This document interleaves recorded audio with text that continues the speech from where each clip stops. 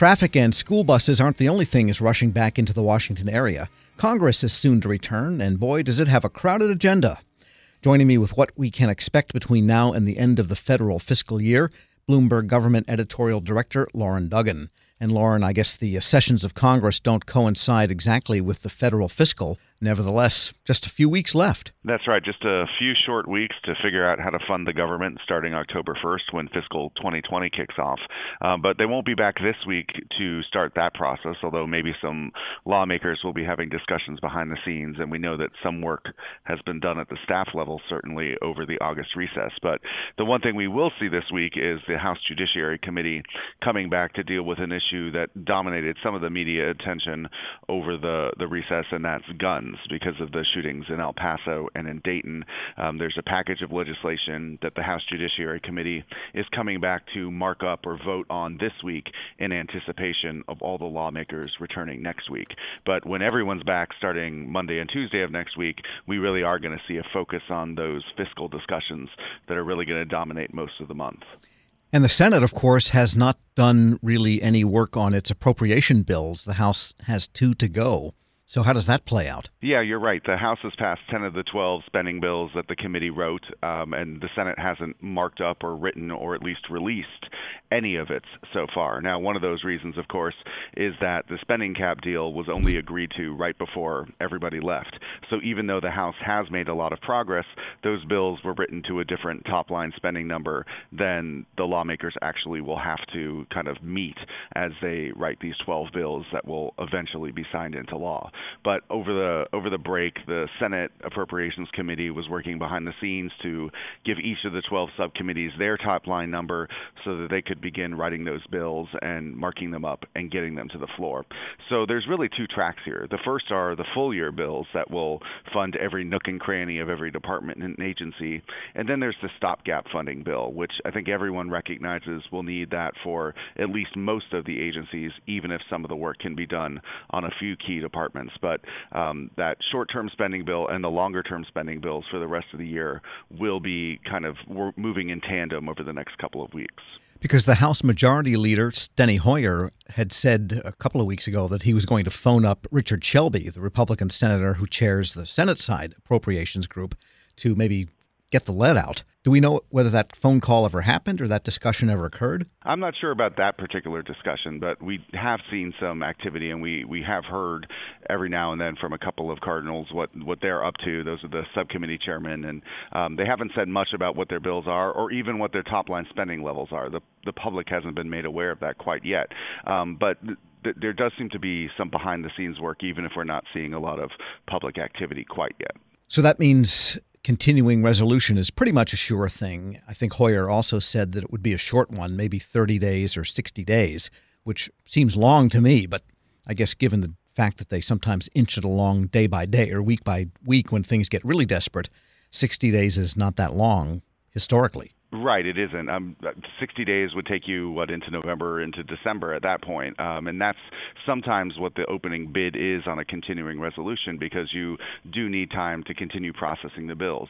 Another factor here is that the House, at least, will be out for 2 weeks at the beginning of October to accommodate Rosh Hashanah and Yom Kippur. So that's a time when lawmakers won't be around to process these bills, even if there's agreement behind the scenes. So they will need time to do the work here of reconciling the 2 bills and also figuring out what policy provisions to put in there. One key thing to note is that part of the spending caps deal was a handshake agreement, not written into law, not part of the actual legislative text, but an agreement to try to keep poison pills off of the appropriations bill. So Republicans and Democrats trying to avoid the sort of riders that wrinkles the other side and prevents progress from being made. So depending on how that gets defined in reality, what is determined to be a poison pill, that could make it an easier process to get some of these bills done. But as we saw last year, if there's a demand that the other side simply can't accept, that can slow down the bills, prevent action, and even lead to a shutdown. Although it seems like coming back from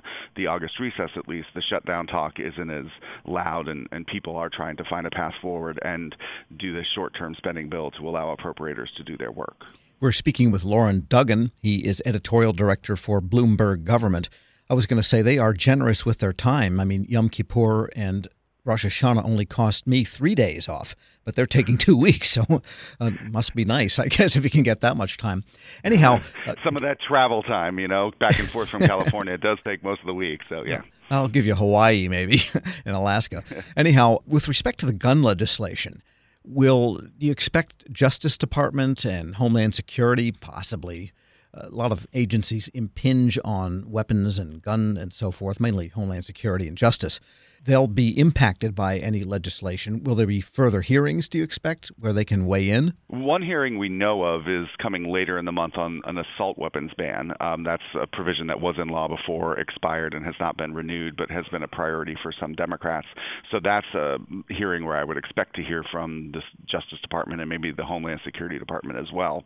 The bills that the House Judiciary Committee is looking at now touches on some issues that they haven't dealt with so far this year. So one of the House Democrats pledges this or focuses over the recess was to get the Senate to act on a couple of background check bills that it had already passed earlier this year under the Democratic majority. But some of the bills coming up now deal with the high-capacity magazines and the red flag laws or trying to make it harder for people who have been flagged for some mental issues to get weapons. So those are the kind of bills that we'll see now. I'm sure we'll see more hearings on this, and there could even be some efforts by Democrats and Republicans to deal with this in the spending legislation, although there has been an effort in the past to really keep some of the gun language out of there. So this is an issue that Democrats are going to push, and some Republicans as well, for the rest of the year, because they don't want the kind of momentum that they saw from those recent shootings to dwindle without trying to force action in both chambers. But